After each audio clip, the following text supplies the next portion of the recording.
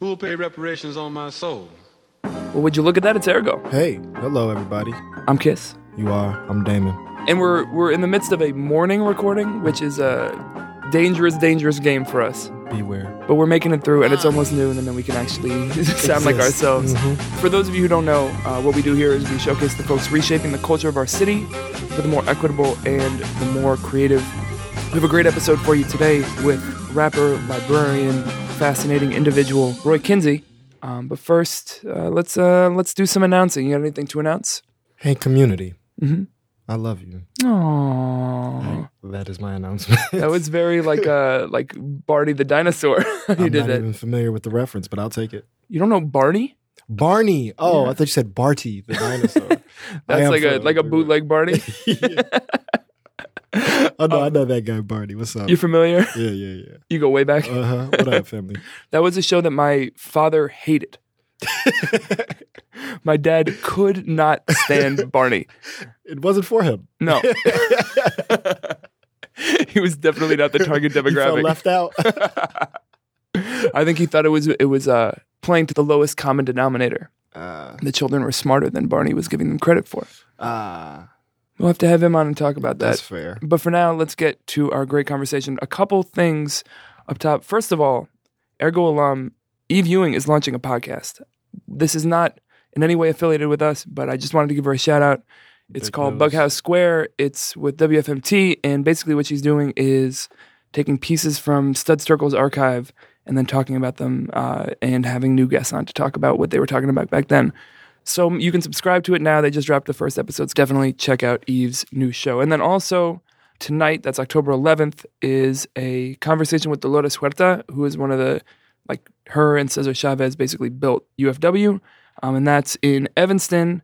It's put together by Northwestern, but tickets are available to the public. So definitely go through. And she's a captivating speaker and really an amazing example of how to build the life in organizing. And then also tonight, one of my favorite comics, Hari Kondabolu, is coming back to Chicago. He's performing at Talia Hall.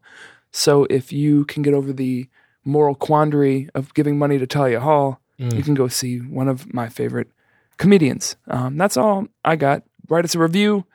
Follow us on everything at Ergo Radio. I'm at Ergo Kiss.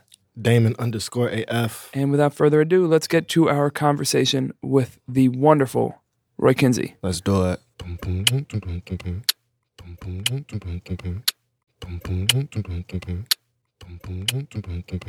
We just go to sleep to the office. So it's like just on rotation at all times. So I'm pretty crisp.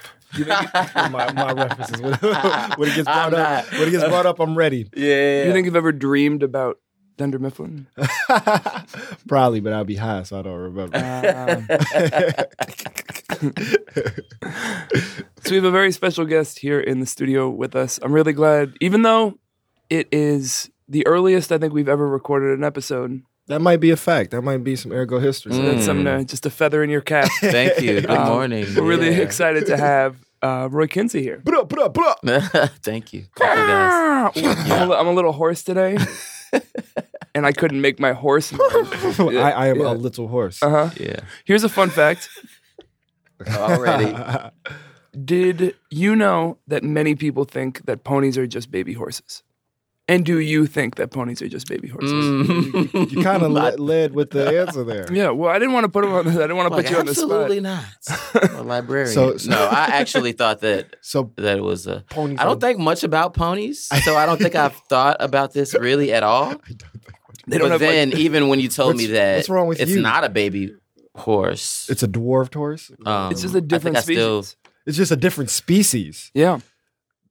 That's kind of throwing me. I don't think I thought ponies were real. I've seen Like ponies, it's like a unicorn. Type thing. So it's like a mule donkey Well, situation unicorns here. are real. I think it's like a. It's not a dwarf. So I then regret bringing this up. So then what are baby horses? Foals. Okay. The name for a baby horse is a foal. Okay. I can use it in a sentence. I just did. What about an adolescent horse? Do you just go from foal to horse? From foal to foal. Yeah. All right. We got to get back on track. Let's start this. Let's start the way we actually like to try to start our episodes, which is with the two-part question. Mm-hmm. In this time, in this moment, in this season, how is the world treating you, and how are you treating the world? Roy Kinsey. Oh, beautiful, beautiful question. The world, as in the earth, or the world as in the universe? You get to define. I've been feeling. What is your world? What is the world to you? Yeah, it's part of the exercise. I've been feeling especially connected, and so I think I've been treating the world very well by understanding myself better and realizing that I'm not like separate from the world. And so being more specific is me really being able to be in alignment with like creating and making art and like, writing music, recording music, right? Like there's a special place that I'm in that I've never been in before. And that's my worship is what I'm finding. And so there are a lot of things that are being redefined in my life. There's a lot of relationships that are being redefined in my life. And, as many times as we know and we hear people talk about like how things change when you kind of get into that space, I think I still prioritize this thing, which is like creating music and going more into that, really despite what may happen. Yeah. And so and the other side of that question is I really do feel like the world is kind of like opening up and embracing me, and kind of like rewarding me, in this abundant way for finally being honest and true to like all of myself.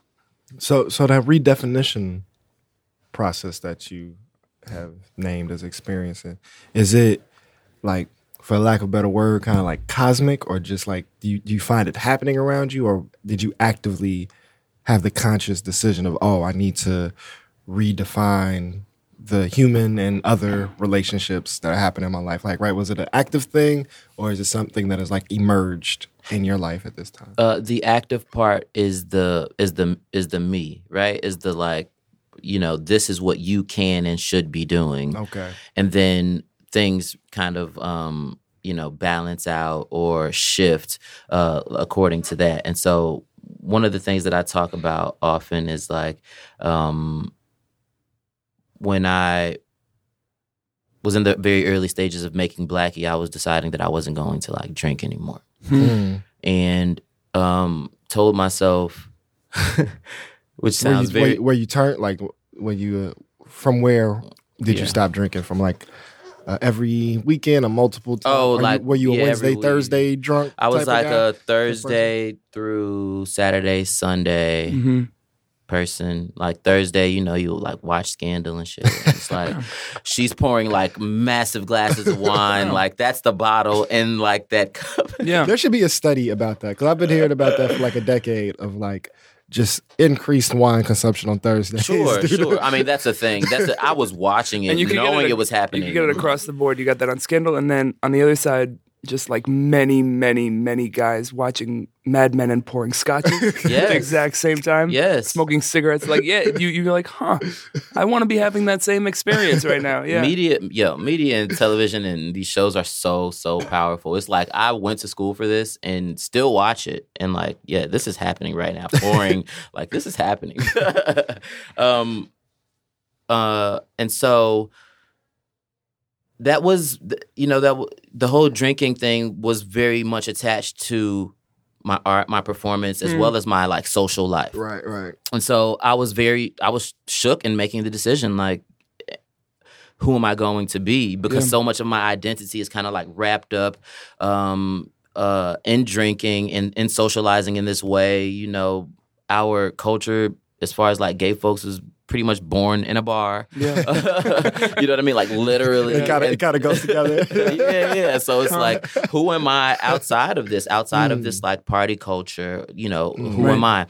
Which is, if you come see a live performance of Blackie, that's something that one of the questions that I pose is like, who am I? You know, it's like redefining myself. Yeah. Like when I take away all these things that are done building me. This was really, really cool and really, really fun, like throughout college and my 20s. But now life is asking me to be a different Roy, and the things that I want are asking me to be a different Roy, right? And so I was basically like, all right, you could, you know, just try not drinking for a little bit, and if your life is terrible, then I promise you, drinking will. There are no examples of that being what happens when you stop drinking. Right, but that just and tells so you, many people, that's their thought, is everything's going to fall apart. Meanwhile, things tend to be falling apart around when you are. Yeah. You change your brain chemistry so much so that that's a logical thought. Right. That's your logical thought. Yeah. Like, how would your life ever be worse, you know, by eliminating this toxin? And no shade, No, you know, No, there are it's people real. that can Yeah. like really drink responsibly and have a really, really great time. I just never seen the points, you know. Yeah. I was just like not a moderate person. I'm like, I thought we were here to turn it up, you know. But I love the idea of what you said of like It's also expensive. that is well. That's the thing that I'm Yeah. sorry. 'cause No, cheapness supersedes all. I That's the understand. thing that we don't, because like I just was, we were chilling with my dad last night, and I was like saying like I didn't make a conscious decision like of I'm stopping, because I still will have a drink, you know, but like drinking just isn't as much a part of my life, and it's just because it costs too much, man.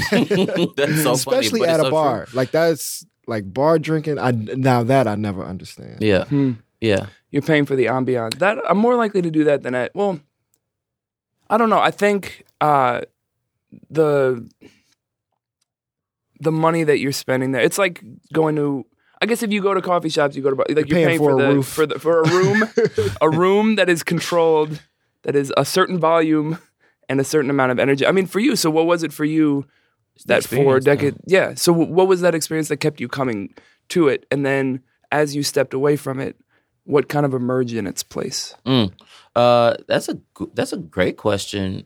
You know, just a it started, I think, as a social thing, right? And we're also conditioned into it, right? We're conditioned into going into these spaces like this is what you do at this age. You turn 21, you're allowed. Yeah. Now you're allowed to go to clubs, and so you go to you go to clubs with your friends, and you have that bonding experience, that bonding moment. It just began. It started to turn into. I was feeling like an escapism. Like now you're at a point where you are, trying to get away from something, and you haven't even tried to develop healthy coping things, right? Like life is going to present you a bunch of things, trauma being one of them, childhood issues, or something immediate, a breakup or Just the whatever. shit we carry. Things that we carry, things that just happen, right? Like you are an entire human, right? With a chakra system, with all of these things, with energy, and you are equipped to healthily cope with things. But I don't think that we exercise that power very much. We don't even know our power. Well, that's the other thing. much, We just don't right? see the examples of how to do it. Yeah. It's like, some stillness or some quiet time or some writing, all these healthy things that you can, help you through these situations. But I'm like, no, this pain is like too much. And I haven't even been taught how to do this thing. So I need a substance to kind of like help me through this and like be under an influence. And like, that's what it was, turning into. That's what it felt like it was turning into. Like, this is no longer fun. And I said I wasn't going to do this last weekend. And then I did this again. It's like, So being able to have that distance to look at these patterns in your life and be like, whether I'm ready to break the pattern or not, at least I can see the pattern is not the direction I want to be going in. Yeah. So you said that like, when you stopped, it was, in order, the things that you wanted to be doing were calling basically for you to stop. That's a very like poetic way to say it. And I wonder like how you were thinking about it at the time of like, I want to get to here and this is stopping me? Or was it more of this just like, I don't feel okay type thing? At first was I didn't feel okay. It was a multitude of things. One of them was like I just didn't feel okay, and I wasn't happy, and I was, battling like crazy anxiety during hangovers, and then I'm getting older, so the hangovers are not going away like they used to. It's not cute no more. It's not cute. This is not cute. Like, this is taking me too long. This is taking my life force. This is taking, the thing that I'm here for.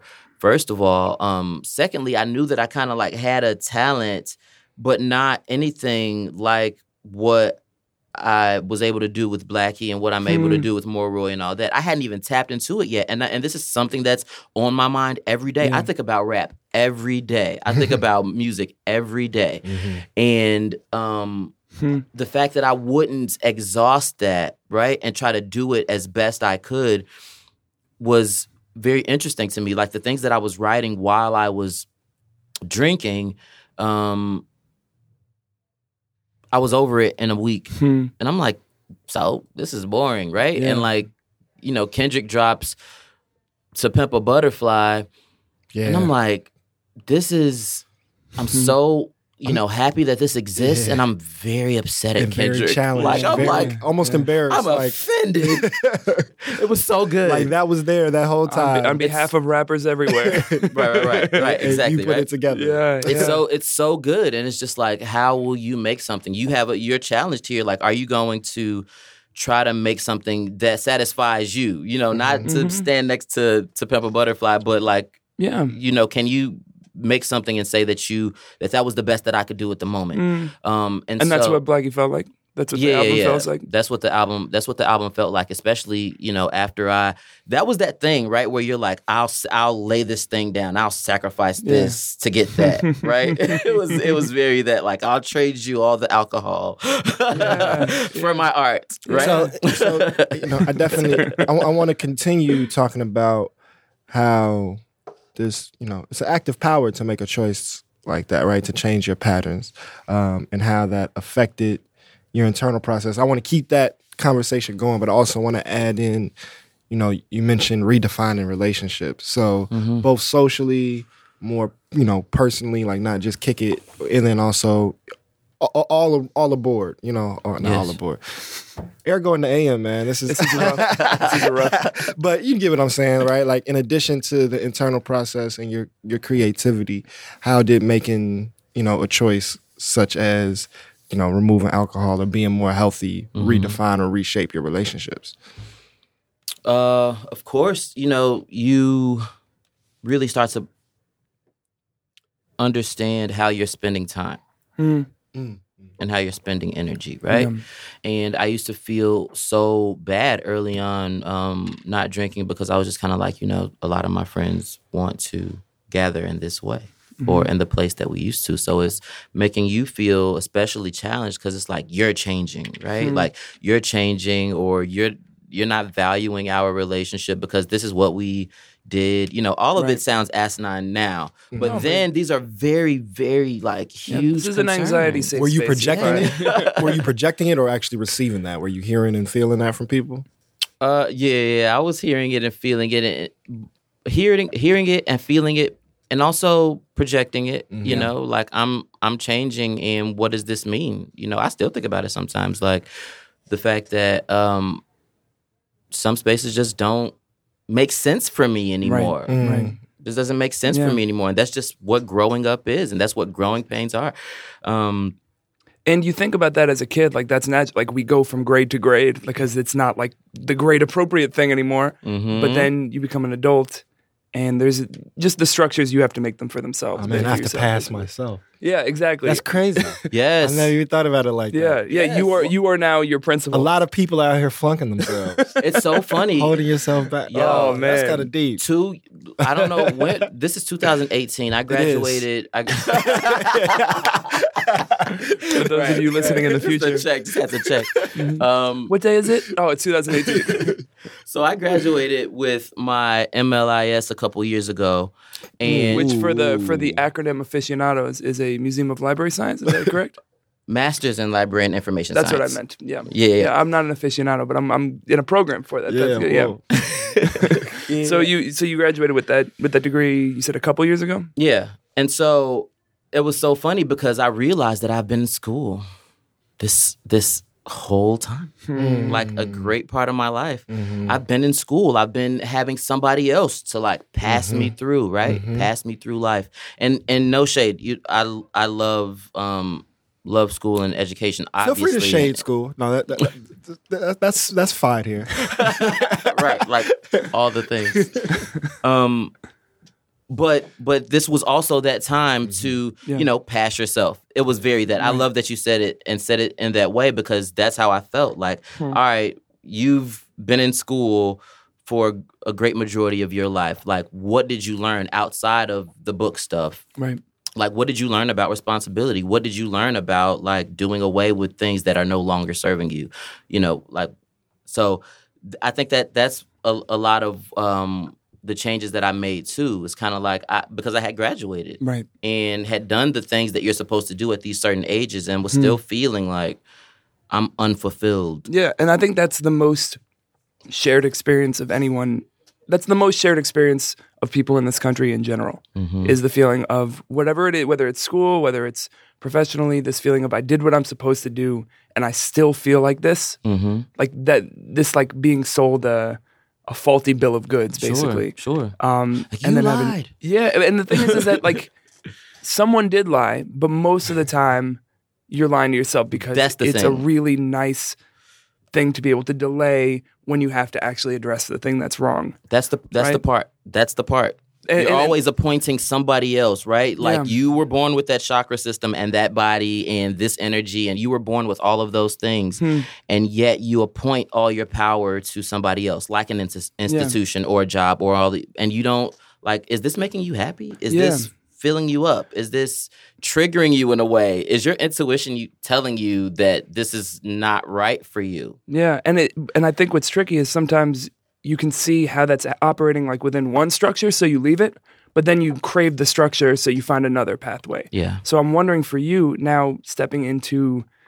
for as crude as it sounds, like an entertainment industry, that's another space that people turn to for validation and structure, and like you make it to a certain level, and then supposedly all your dreams come true. So are there any lessons you learned from getting to the end of that other pathway and it not doing that for you that you're trying to apply as you kind of move through this new space? That's a good-ass question. Oh, man. We should change the name of the show. Ergo, the good-ass question. It's a great question. That's a good name for. That's a good-ass name for a podcast. That's a good name for a podcast. You're welcome. Yeah, someone take that and run with it. I don't have time for it. I know. You're doing it. I know. Very that, right? I want a supervising producer credit on it. Yeah. The time is so interesting. I feel again, when the first question, just being able to, like, I asked for this. This was what I asked for. I asked for to work in my industry and to essentially like make my job being the rap-brarian, being a rapper librarian, being this person that like creates. Okay. Now the Instagram. Because I was getting all right. Thank you. Thank you.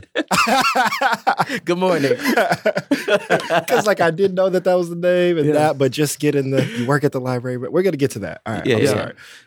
So that's what that's really that's what I asked for, and it takes a lot of work. I realize that a lot of the work that I do outside of the library, especially since Blackie has come out, I've been working in the morning. Thank you guys for scheduling this.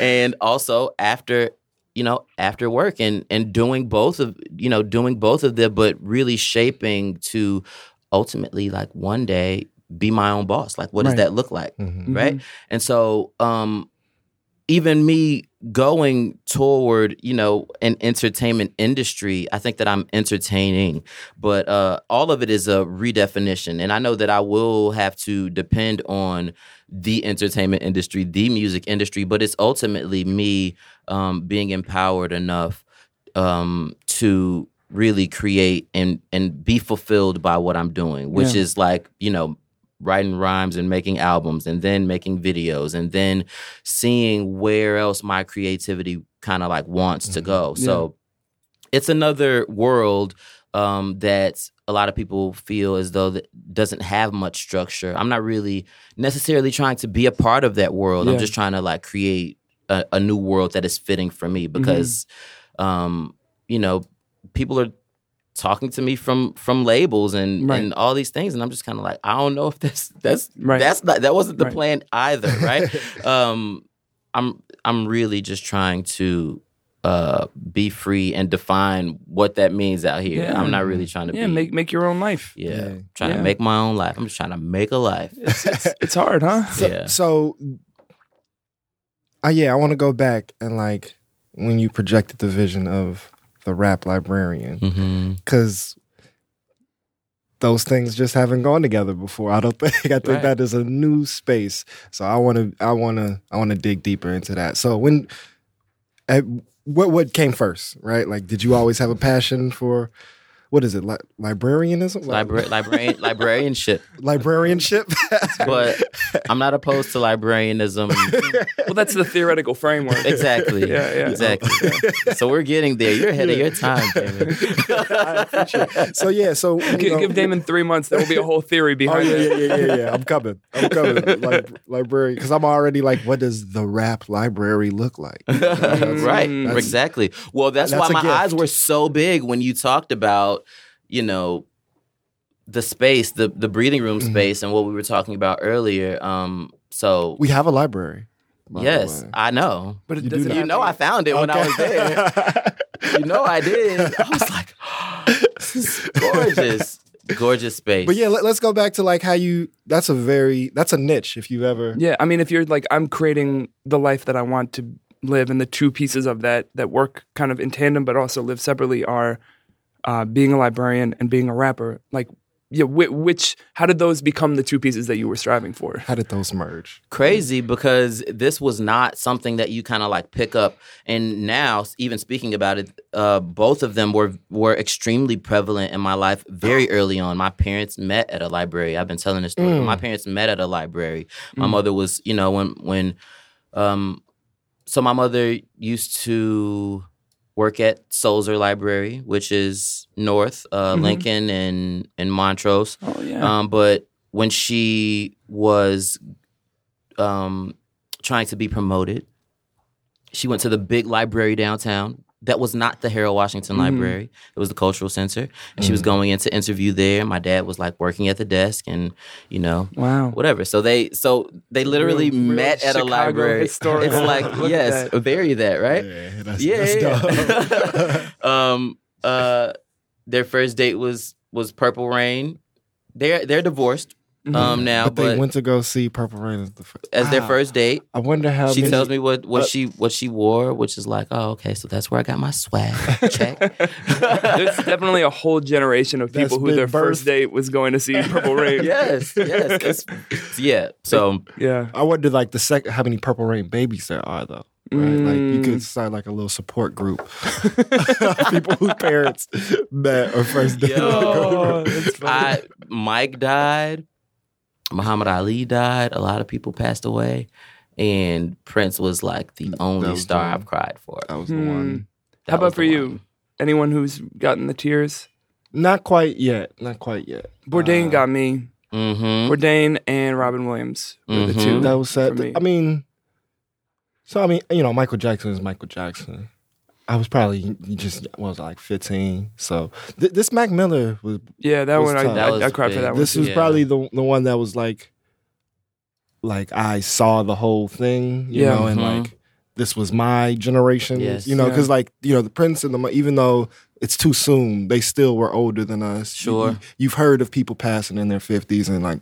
But like, and you didn't grow up with them, right? But to like watch him and like, this one has been kind of tough. Even though it was only like one or two projects that I was like super tough with Mac, but it was his personality. That's what I was gonna say. I didn't really listen to a lot of his music at all, but I loved his personality. He seemed like beloved.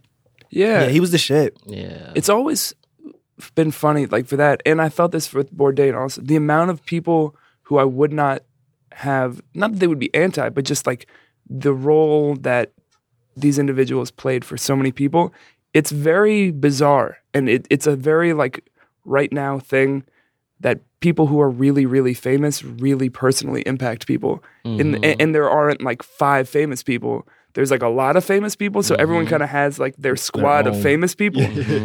And then there's crossover in ways that you wouldn't necessarily expect. Like, you know, I didn't talk about Mac Miller with very many people. Like it just went, and then seeing all of these folks kind of come out of the woodwork afterwards. It's like a kind of macro scale of what happens when you lose a loved one and you go to the funeral. You're like, oh, all these people knew this person in a different way, and they meant something different to all these different people.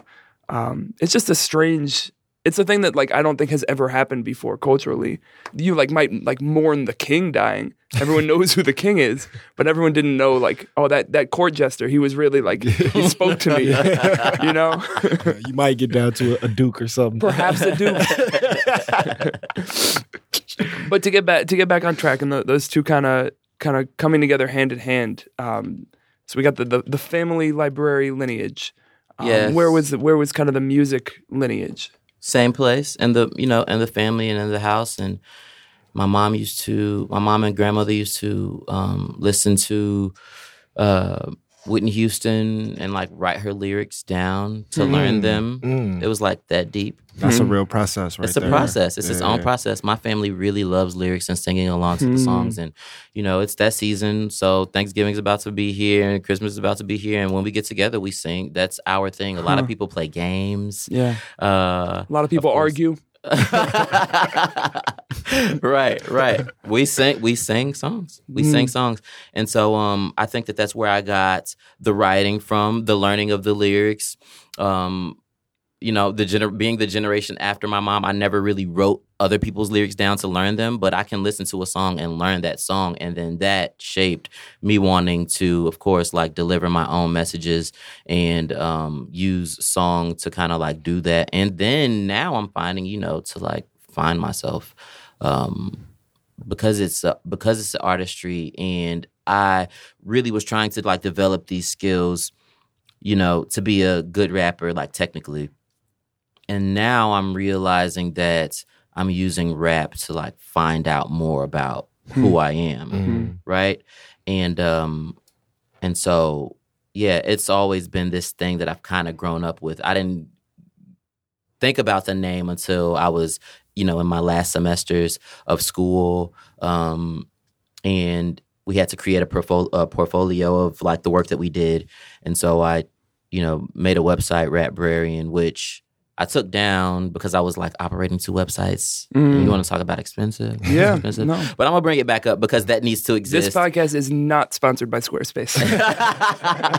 The only one in the world not sponsored by Squarespace. Right, exactly. I know. I need to hit Squarespace up because I was definitely giving them a lot of my coin every month for a couple of years. Yeah. But that needs to exist. So I'm going to bring that back. I think I just canceled it maybe a few months ago. Anyway. People are calling for it. We've been getting emails, tweets. Once we said we had you on the show, they're like, where is rapbrarian.com? Where is it? It used to exist. No, I'm going to just start that back up. But yeah, I started playing with it as a website and turned that in. And I was just like, oh, you know, this is fun. This is cute, whatever. And then I changed my name to it. And then I'm just like, oh, no, this is like a thing. It's a concept. Yeah, this is a thing. And so I really do. I want to work on a show that is kind of like spinning off of a podcast that I made called Reading Came First. And I've been talking with Britannica about making this show with me called Rapbrarian. We'll see how it pans out. I have been talking to them though about doing this show called Reading Came First, which was the name of my podcast that I did about 10 episodes of, and then realized, oh, you just want to be on a mic. You just want to so you might as well just go back to rapping. Let's just go rap. Yeah, because I don't, What are we messing around here for? I commend you doing a regular podcast because I did it, and it's a lot. It's a lot of work. People don't really realize that putting a podcast together is a lot of work. iTunes is littered. I say this all the time. iTunes is littered with 3-episode good ideas. Yes. People have a great idea for a show. They do 3 episodes, and then they're like, whew. I'm not doing that every week. Yeah. Well, I don't rap, so what else am I going to do? You still want to be on mic. There you go. But you were talking a little bit about that, like wanting to get good technically, and then once you kind of hit a certain point, it sounded like then being like, okay, I have these chops. What do I actually want to discover about myself, or what do I actually want to create? Did it feel like this past year was when like your taste level matched your skill level, and you're like, oh, finally, I can like do the things that I want to do? Taste level, I do have pretty good taste when it comes to music. I have pretty good taste when it comes to life. That's just real. Yeah. I'm a Libra, and my sign is kind of like a librarian. Yeah, I was going to ask. So the root words were in the same ballpark. You would imagine. Is there anything in Libras related to books? Yes, of course. That would make sense. Of course. Yeah. Of course. Yeah. It's wisdom but also beauty, right? Venus kind of like supports all of that. Mm-hmm. And that's the planet that rules over my sign is Libra. So allegedly. Right. We can't speak with certainty here. Allegedly. Yeah. I know. That's where it comes from all the time. Like, prove this with science. I don't think we've really talked about this. I'm like lightweight skeptical, but have space for it because enough people in my life talk about horoscopes and astrology all the time. Mm-hmm. You're clearly, Roy, on board with some astrological understanding. Yes. Yeah, you need to follow Chani Nicholas. I love her. I bought my reading for this new moon, and it was basically like what she sent this morning was just like a receipt. I was ready to listen to it on my way over here, and then it was just like, oh no, it'll be coming to you like at 9:00 tonight. I was like, what am I supposed to do until then? Dane, where do you fall on the astrological spectrum? I've definitely like grown, and so here's what I think causes skepticism just in the world. Not for everything, but like around this and like that I've dealt.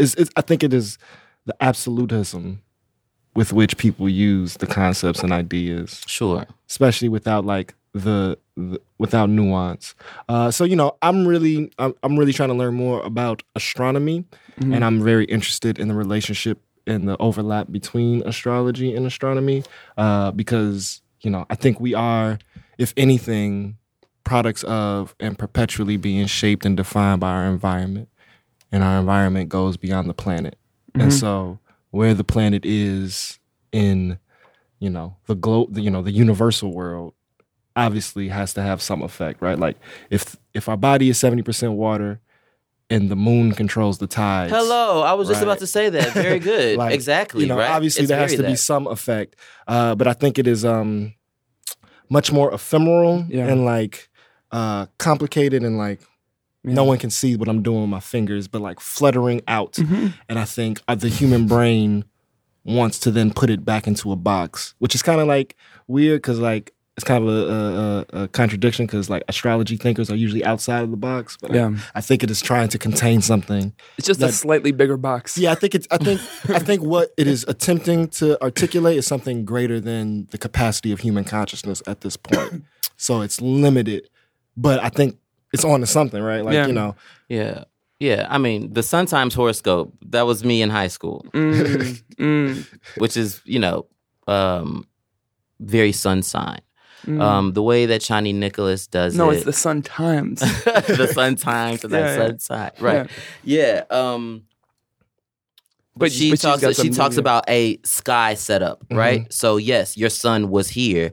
But there's also a rising sign. It tells you where everything was and how that affects your life, basically. And like, so just imagine these planets as personalities. I know that there's a lot of mythology in it. Marvel kind of like follows it sometimes. Yeah. So if you think about like, I think it was Wonder Woman when they talked about Aries being like the god of, or Aries ruling Mars, and that is like the god of war and all that. I don't know. We don't have to do a whole astrology thing, but and I believe definitely it's Capricorns who have invisible airplanes as well. which is the worst superpower of all time. That's a very hack joke, but it's very funny to me. Yeah, they decided not to go with that for the movie. They were like, we're getting rid of this invisible airplane. I want to make sure we answer a question because I think that would be very annoying as a listener if we asked a question then interrupted you and didn't give you a chance to actually answer it. The skill and taste level thing. Like, do you feel, like, did it recently feel like you can now make the things that you were hearing in your head because you have the chops for it? I don't know if I want to tell my secrets. Well, of course you don't have to. But no, you know, it's not. just It's not between really, us. It's not. It's really not that. You know, if this podcast can make somebody better, then of course. I realized that I would never be the rapper that I wanted to be if I didn't clear my mind. And so that's where, you know, I had a imagination about not even an imagination, but a vision of kind of who I want it to be. And then you start to think about how you're spending your time and what you're doing and if you'll be able to do that. And me, I would never be able to be the vision of myself that I wanted without, you know, introducing some discipline into my character and introducing some things and, like, again, letting go of some of the things that were no longer serving me. And alcohol was not serving me in, you know, really any positive ways. And beyond it, like, bothering my spirit and my soul, it was also, you know, affecting me doing the thing that I really liked doing. Yeah. I'm not doing this well, so get out of here. And the alcohol one is clear, and it's kind of what Damon asked earlier. But were there other things, or let's go to the present? Are there things now that you're feeling like are kind of cluttering your spirit that you're trying to figure out how to kind of get rid of? Like, do you feel clear now to do the things, or are you still trying to get some baggage out of there? Nope. You feel Supreme. I figured it out. I feel great. There has never really ever been a lot of things that just bother me. It really wasn't. It was that. It was that. And I know that I'm, you know, privileged and lucky in that way. There are a lot of things that people, you know, can't cut through when it comes to themselves. That was that one thing. And even if other things come up, I feel like I've developed and put some things in my toolbox to be able to kind of like handle this thing, right? But before that was in the way. It was in the way. It was and people, and it's not like this thing where you're like blackout, fall over drunk. It wasn't that, but going back to my reading, you know, and astrology, she's just like, I've gotten 3 or 4 different readings from 3 or 4 different people, and they've said, you should stay away from, you know, mind altering things, you know, and other people can do that. Other people's charts and planets are set up in a different way where they can, you know, engage and have a really good time with this. The way that I'm set up, a very small thing, you know, can bother me. The older I'm getting, I'm realizing, like, I just can't put certain things in my body. Like, I feel it immediately, you know, but we're so used to kind of like dumbing ourselves down and like depending on outside things that just we don't kind of like quiet things a little, like just take a little bit of the volume down. We don't know how to use our bodies. We don't listen well. So this is making me think, did y'all see the Angie Martinez, J. Cole interview No. they did in Salam Remy's house? No, that sounds great though. It was super dope. So, you know, the whole KOD thing is talking about addiction and substance, and, you know, he's getting to a more meditative state. I know. Came out after Blackie. You say with a I'll smirk. talk to you, J. Cole. I see you So out the here. thing from that, like, I hear he's opening a library too. we got real beef. We get into the beef early here. dare you. He's opening a library. If anyone's bringing books, it's gonna be you. Hey, none of y'all niggas reading. I'm the reader. Unless I say so. Bite my stuff. Nasty.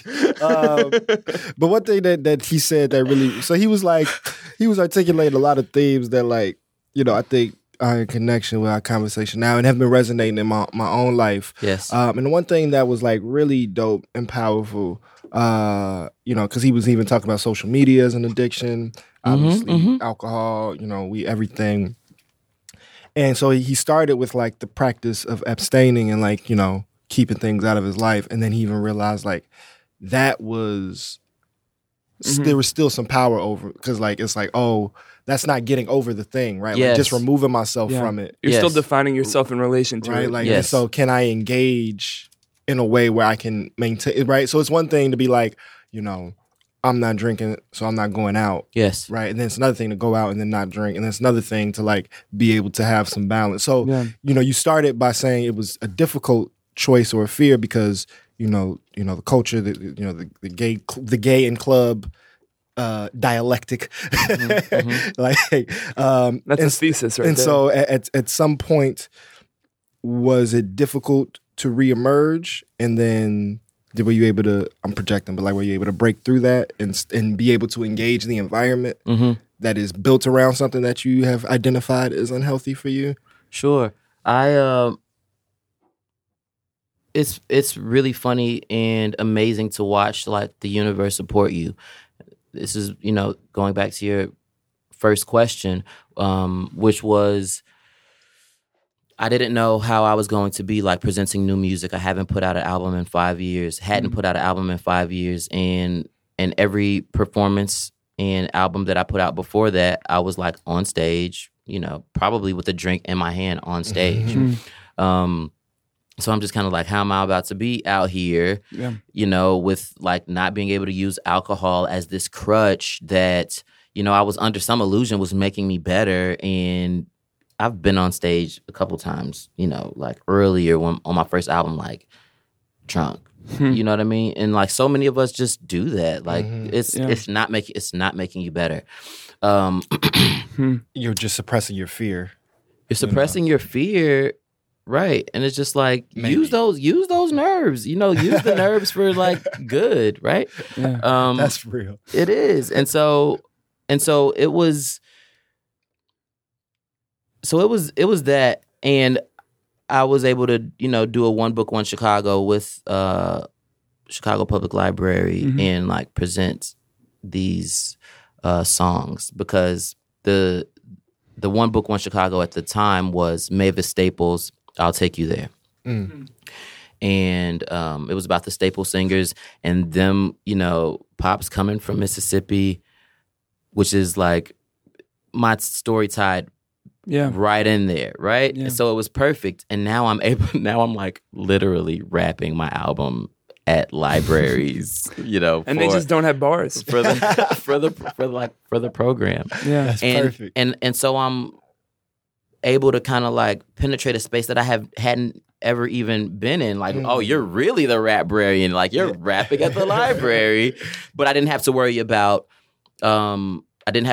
drinking, and I didn't have to worry about that pressure, right? You don't even worry about that identity no more. We're about to build a new identity for you, right? We're about to put rap in these, you know, non-traditional spaces. We're about to do something new. We're about to break some new ground, right? And that was very important for me to understand, because it made me understand about like there is space for you. That goes back to the first question you were talking about. It's just like, I'm not leaving no more selves behind, right? And that's what I felt like. It was just like, oh, well, you don't bring the rapper to the library, right? Or don't talk about the library when you're rapping.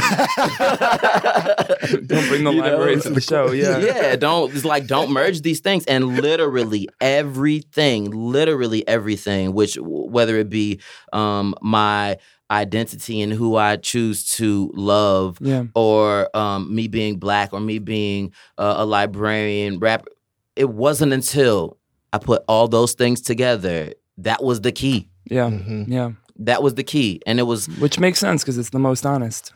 It's the most honest. Allowing the parts to become the whole. Right. Yeah. Exactly. So exactly. let's go into the concept of the project, which I know has been out for a little while. It's, for those who have not heard it, you should go check it out. It's really, really, really good.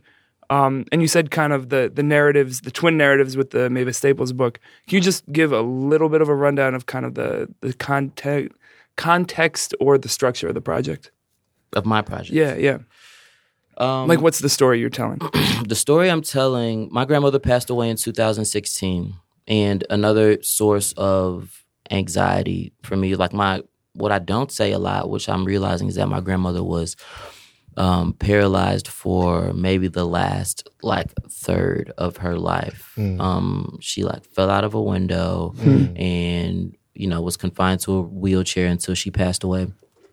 And Sorry. and so that was one of the things that I also thought about. Just like after she passed, I was just like, you know, you're laying up here on the couch like on a Monday or something like that, and you're not using your legs right now. So you have that was one of the, you know, anxious thoughts that crossed my mind beyond being like hungover and like not in alignment, was like, your grandmother couldn't walk, but I bet you if she could have, she would have. You know what I mean? Like at this moment, like what, just that, right? Like being grateful for the use of your limbs. Like what would you do? What would you do if you couldn't, you know, walk today? Yeah. You couldn't walk today. So the things that we take for granted, we could talk about the music industry, entertainment industry, all these, you know, all these other things. I'm just like talking about like walking or like using your fingers, like these things that we take, these take for granted. So anyway, she passed away, and I really started doing what we call shadow work, which was like doing a excavation and an inventory of my spirit and soul, and really trying to understand who I was beyond like, you know, a degree or materials and property and all these things. Like who are you? You know, like who are you? And then I was able to kind of like come up with the album. I'm somebody that is connected to their ancestors. I'm connected to my grandmother, obviously. You know, we made a whole album, but that was one of the relationships that I really, really cherished. I used to go to my grandmother's house, and we would, you know, sit up and drink beers and listen to Sam Cooke, and she made me understand that Aretha Franklin was the Beyonce of her time, pretty much, which I hadn't really put together. I'm like, you know, spell it out for me, Grandma. Oh, I get it now. I don't think we have the time for it now. I just want to put this little carrot out there for Ergo listeners. At some point, y'all have to remind me. I have to tell the story about when Aretha Franklin cursed out my grandma. Oh my God. We're not gonna go into it now. No? That's just a little teaser. No. The story is I'm enthralled, so I don't want to interrupt. I need to hear that story. Damon, I think you should All right, tell the story. This is like prime Aretha, right? Like this might not even be the 70s yet. Like this is like late 60s, early 70s. So my he was technically my step grandfather. My grandfather, who passed a while back, he came up in Idlewild, or he had a lot of connections. His family had a lot of connections to Idlewild in Michigan, and right. So a lot of the Detroit, you know, Motown folks, you know, had connections there. So like his sister or cousin or somebody like very close family, like grew up with Aretha, like sang in the church choir, like our family friends. So it's the, you know, she's in town, maybe at the Chicago Theater or something. And so it's like the post kickback joint, like, right? It's like everybody come through. It's like come chill to Aretha, not the club, not like a meet and greet thing. This is like intimate space. Yeah. And so my grandmother is white passing. And so, I guess Aretha and her husband at the time, husband manager, had a lot of stuff going on. To put it mildly. And she was drinking at the time. Everybody was drinking. It was the 60s and 70s. Yes. And as that has been the theme of we've inherited some legacies that we are trying to undo. Oh my God. So within like the first 5 to 7 minutes, it's like cold. Like she's not rocking with my grandma at all. And so I guess her husband had a thing for white women. And so in her mind, in like her drunken state, had calculated that this is not JT's woman. This is whoever her husband manager dude is. He playing some game. He think he's slick. Mm-hmm. He trying to sneak this white bitch in. This is the language, with somebody with JT thinking it's cool.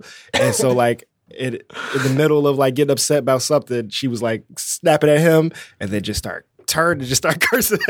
Not cursing my grandma out specifically, but she was the subject of the curse out Oh to my her husband in the God. room. If y'all don't get this white bitch out of here, blah, blah, Oh blah, my blah, blah, blah, God. blah. And just like imagine, and like my grandmother didn't tell us this story until like 9 months ago. So this is not like a family legend that like we've been growing up just with. carried that. We just forgot. Yes, yes. She remained an Aretha Franklin, like it, like the music, and we're just like, you know, and this is why she's still alive. We're hearing the story. It's like, yo, grandma, like, wait. And like it didn't start like, you know, Aretha Franklin cursed me out. She just started with like, yeah, I met her this one time, and then it like evolved to wait, you got cursed out and kicked out by Aretha Franklin, and I didn't know. So yeah, I meant to tell that story. That's legendary. That is legendary. Yeah, that's Who a else's great story. grandma got cursed out by Aretha Franklin? I think a lot of white people.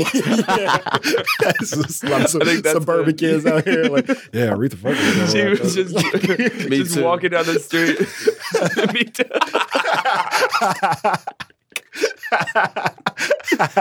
Oh, if there was one celebrity if there was one celebrity who you would want to be cursed out by, who would it be?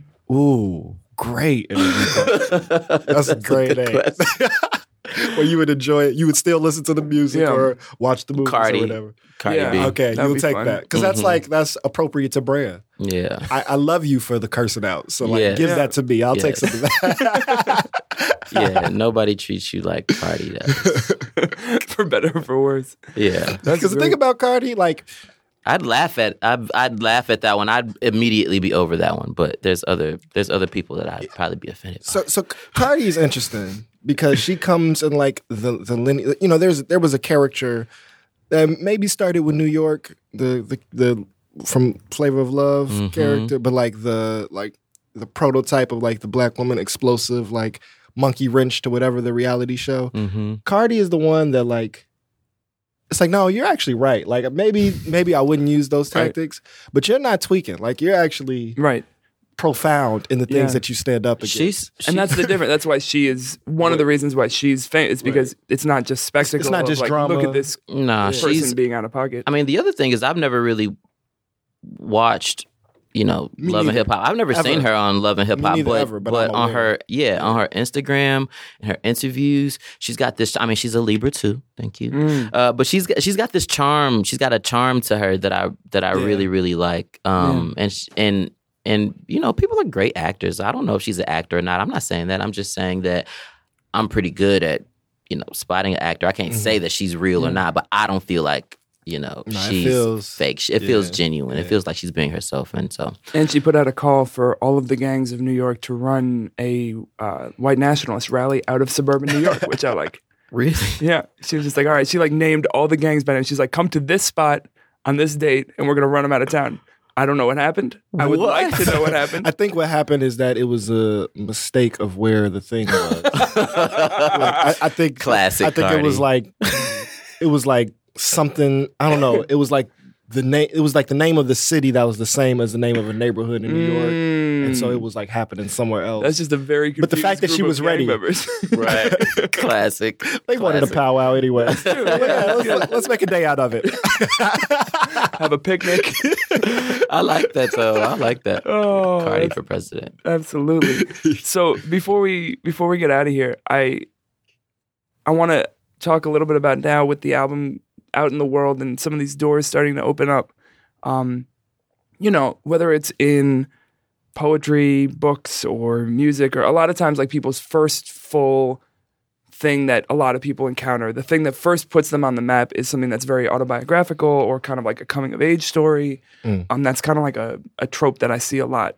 And then once they've told the story that is their whole life, then they have to figure out, okay, now what do I tell? Yeah. So what are the stories that you're trying to figure out how to tell right now? The More Roy EP dropped on Monday. Which is that was what like this time gave me the impetus to be like, we have to have you on. 'Cause I heard it, I was like, really? this is excellent. Yeah. Oh, thank you.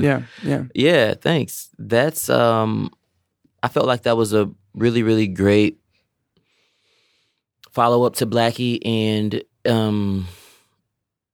it was great for the time because I am, you know, I wrote myself out to the Hamilton.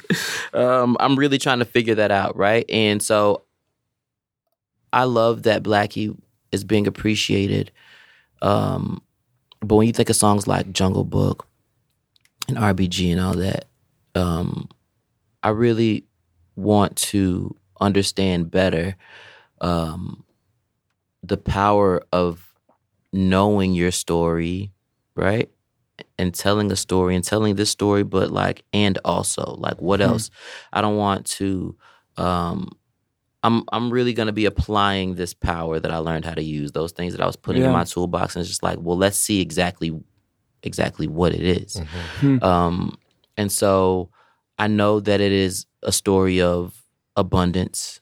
I know that, you know, I come from great people, right? And I know that Blackie was like the preface, you know, of the book. I know that, and I don't think that I knew that when I finished it. But when I'm studying for my new album. I like that. I'm studying for my new album. Yeah, I'm studying. I'm getting studying, ready to pass yourself. Yes, exactly. Thank you. Yes, I'm studying for my new album and realizing that, you know, Blackie really just scratched the surface, if we could even call it that. Like, this is a deep story, and when it comes to Roy Kinsey, in my charts, in my readings, you know, beyond the communication and beauty and, like, you know, a wisdom and a talent, there's a need for justice and, like, quality, right? And as long as, you know, people are being done wrong, I'm gonna have some shit to say. Did you say quality or equality? I said equality. Yeah. Okay.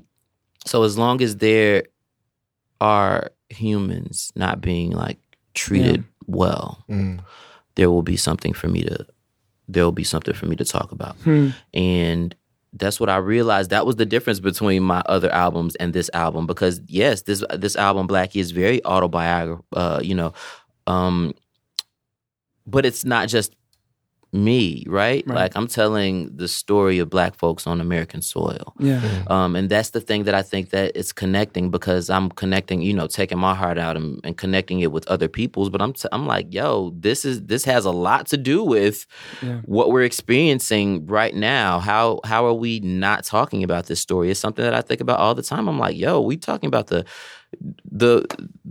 book that inspired the album was another one book on Chicago, which was The Warmth of Other Suns. And when I was, you know, reading that book with and doing programming, I jumped on the phone with my grandmother. And this was, you know, years before she had passed away. This was 4 or 5 years ago. And I asked her story. And so she did. I don't think my grandmother didn't use the words "the Great Migration." She didn't say I was part of that wave. She didn't say, you know, and so many Black folks don't talk about it like that.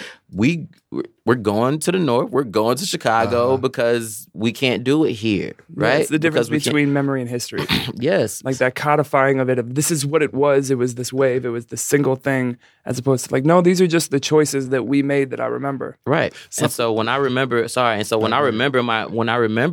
or talk to my grandma, I'm like, oh, she was a part of the wave of the Great Migration. Yeah. Oh, okay. Well, this is speaking to me in a different way, you know.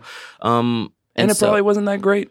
You know, and there's so much about that history. That's so funny. Yes. That we really have, like, because we just got the name. I don't know when they first started calling it that. I don't know when that dropped. but fairly recently, it is so, like, it's really unfathomable, like the mass, the number, especially because it spanned over decades. And it's something we just gotta, like, re-say. We had we had an episode with Kari a few weeks back. And we were also talking about the Great Migration, and, like, his people came towards the end and was, like, not in the, like, historical, you know, it was like in the posts. 60s, yeah, like 60s, early 70s. And it's like, okay, that wasn't quite the Great Migration, but it was the decent migration. So we just want to give that to as many people as possible. It's just the most Chicago thing. It's just us doing our job. The decent migration. Yes, the decent migration. It's very that. There's an album, or there's a video coming out on Monday, the 8th, So it'll be out by the time this comes out, so people can go watch it. Yes, great. Yeah. So that's coming out. And when I was really trying to think about the visuals that I wanted to put in this video, I started, doing some more research and realizing that this, we thought that was the last wave of the Great Migration. The Great Migration is still happening. Right. It's still happening. More than 100,000 Black folks have left Chicago within the last 10 years. I think it's like close to 250. See, that's a large scale population shift of a huge group of people, because then they went somewhere. Because they went somewhere. Right. Because they went somewhere, and beyond them going somewhere, it's the why. Yeah. Right? It's like, why are you leaving? Just like when we left the South, a guy that Ta-Nehisi Coates interviewed for the case for reparations was basically like, yo, I had to leave because I wanted the protection of the law. So he came to Chicago. Anyway, I wanted the protection of the law. Yikes. Well, what does that mean? What does that mean? That Funny means how that that happens, yeah. right. That means that a white person, a white cop, a judge, all these people, they can do anything to you. This person can victimize you. This person can kill you. This person can do all these things to you, and nothing happened to them. So he came to Chicago only to realize that this is like a rebranded, racism and this violence, and like, so you get into housing and all of that, right? Right. The same things are happening here. Yeah. The same things are happening here, where people are being victimized and having to move around and not being able to call this place that their families have been for so long and contributed so much. Yeah. This place is not home. So I have to go, and it's like perpetual, like we're on this land for 400 years. That's the name of my album, called 400. We're on this land for 400 years plus, obviously, and still looking for a home. Yeah. It's wild. It's wild. Yeah. And you could actually even expand the scope of history past, just this continent, because I'm reading right now, it's the destruction of Black civilization from 4500 AD BC to 2000 AD by Chancellor Williams. Little ergo read. It's in the canon of like Black nationalist Pan-African literature by Chancellor Williams.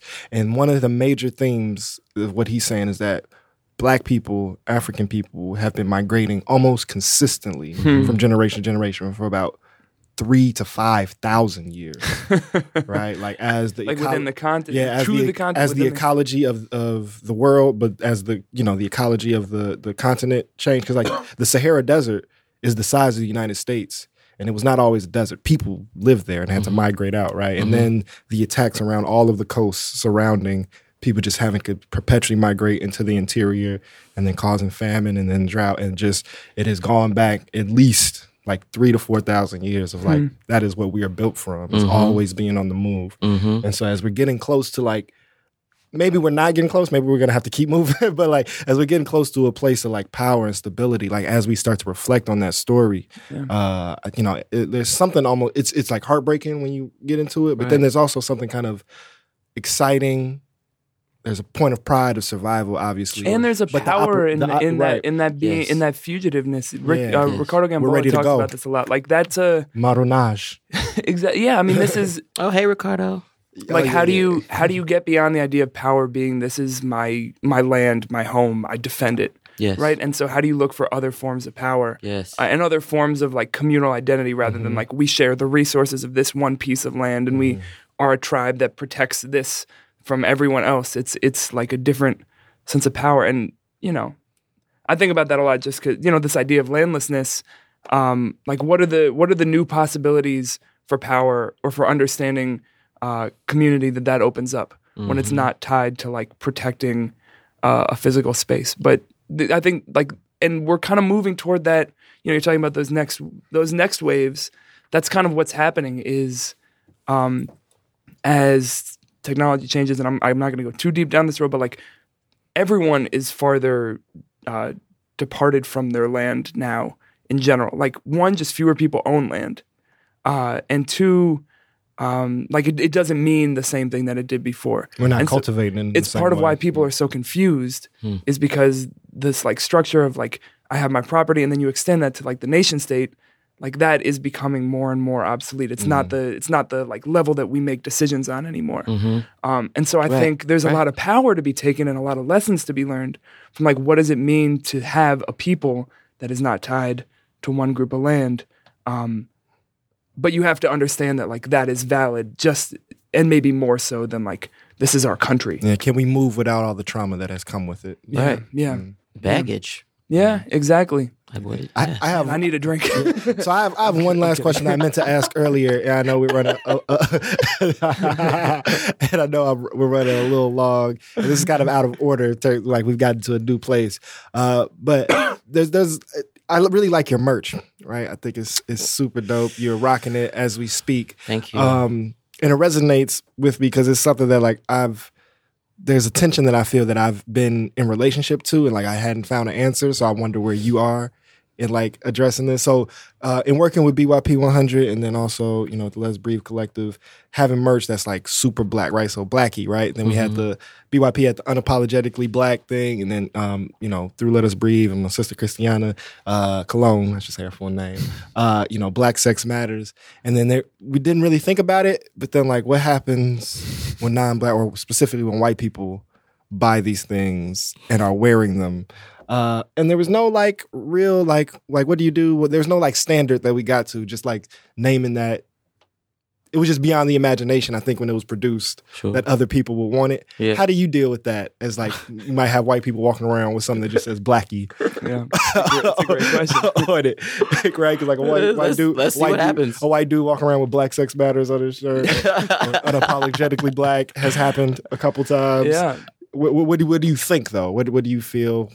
What, you know, without you know, because you support people who are supporting you theoretically. Sure, absolutely, yeah. And thank you for everybody that's bought it. I think that it opens up the conversation that needs to be had. Right, I have to do these things in like very small ways.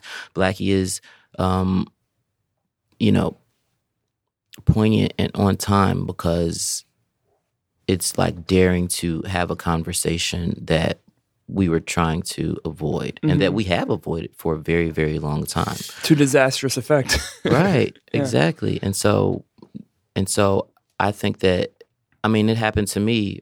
This is my, you know, this is my merch, but this dude at the taco place last week was just kind of like, oh yeah, this brand, like, is this that brand? Like, that's a dope brand. He complimented the hat. But this wasn't the brand that he was thinking of, right? But then it gave me the opportunity, to talk about this album and to talk about what it was, and so I don't know. I can't really reconcile that. I did think about that when the first merch was being produced, and my guy who used to live here, used to run St. Alfred's, was designing it, and I was just like, so what about if like a white person like. What if a white person buys Blackie and he was just like, oh, do you want to make some stuff that says Whitey?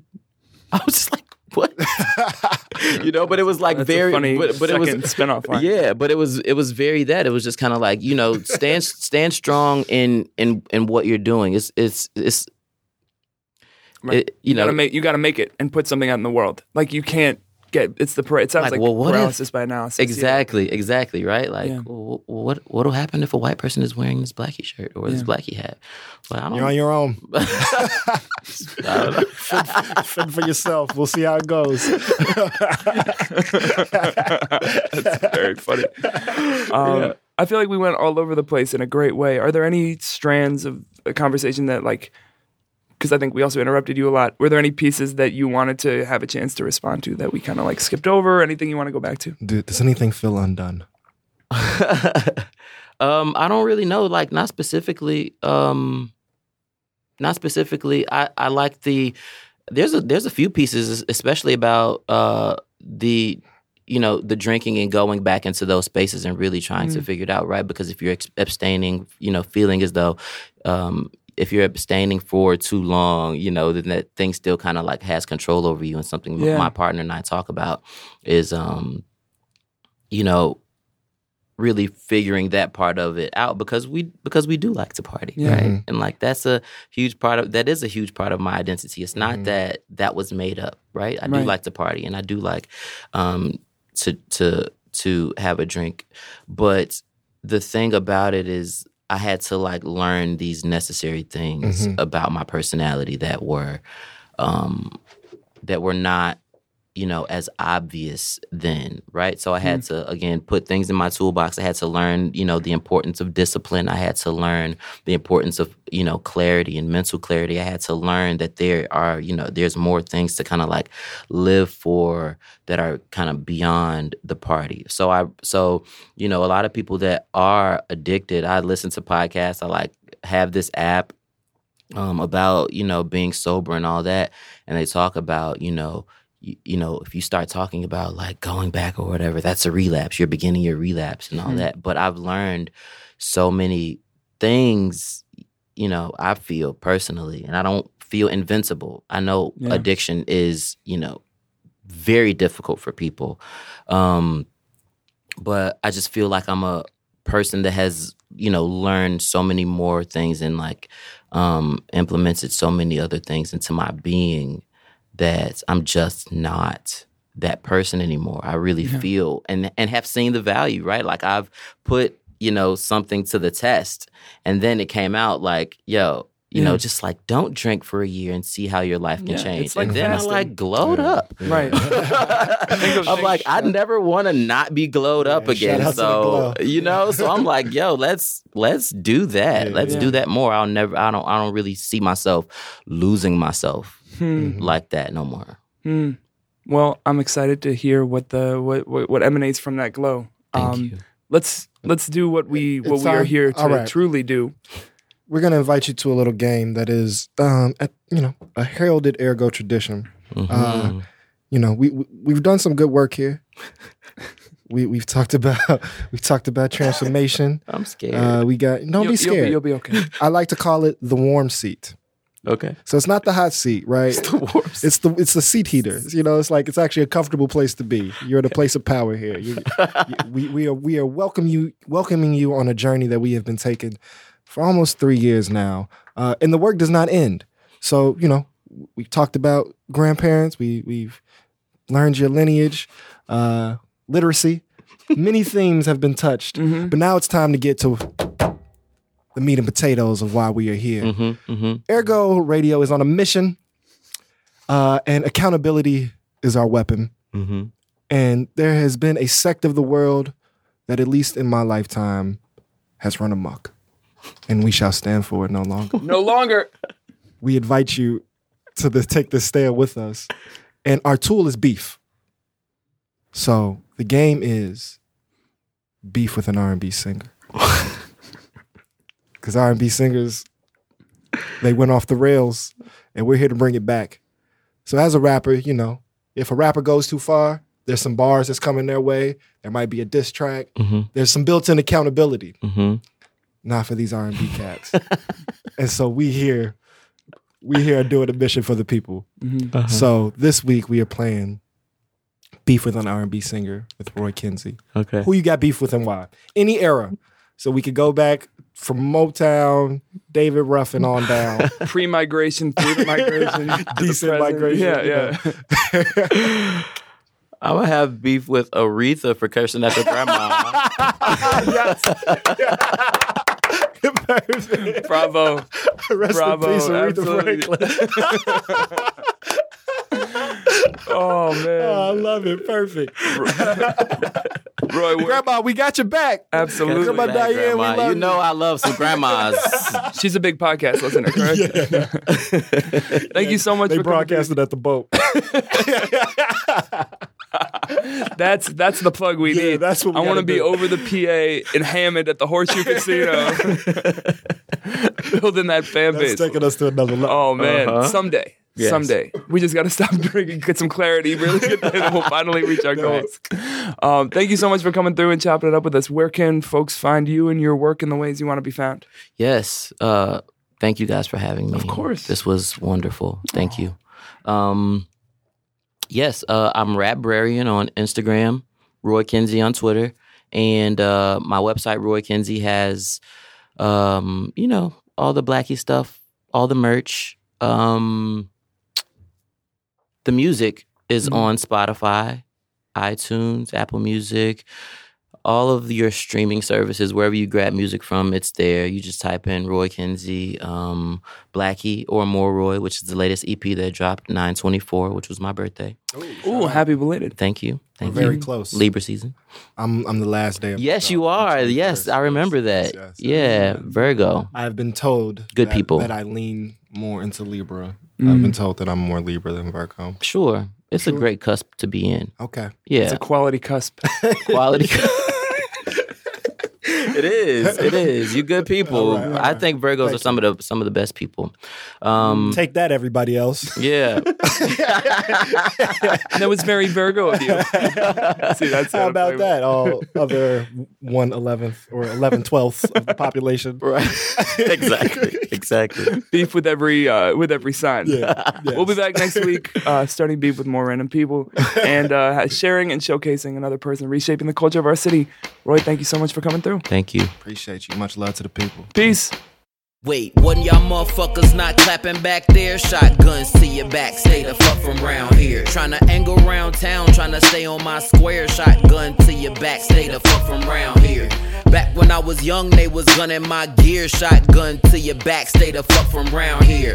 Wasn't y'all motherfuckers not clapping last year? Shotgun to your back, stay the fuck from round here. Made the check out, made a mail it to my house. Made the maid get the mail, you been paid for your hours. The maid is a male, he was made for the flowers. Took me 30 years to realize I was made with the powers. A smile is a protest, also wave at the cowards. Dwayne Wade in the water, I'ma bathe in the flowers. Made in the dirt, gon' be laid in the flowers. Don't be late with the rent, 500,000 something hours. Wait, wasn't y'all motherfuckers not clapping back there? Shotgun to your back, stay the fuck from round here. Tryna angle round town, tryna stay on my square. Shotgun to your back, stay the fuck from round here. So you're listening to Ergo, right? But you want Ergo and all your other podcasts to sound good. That's why you should be listening on Overcast. Overcast is a better podcast app than whatever you're using right now, unless it's Overcast. Get Overcast for free on the App Store.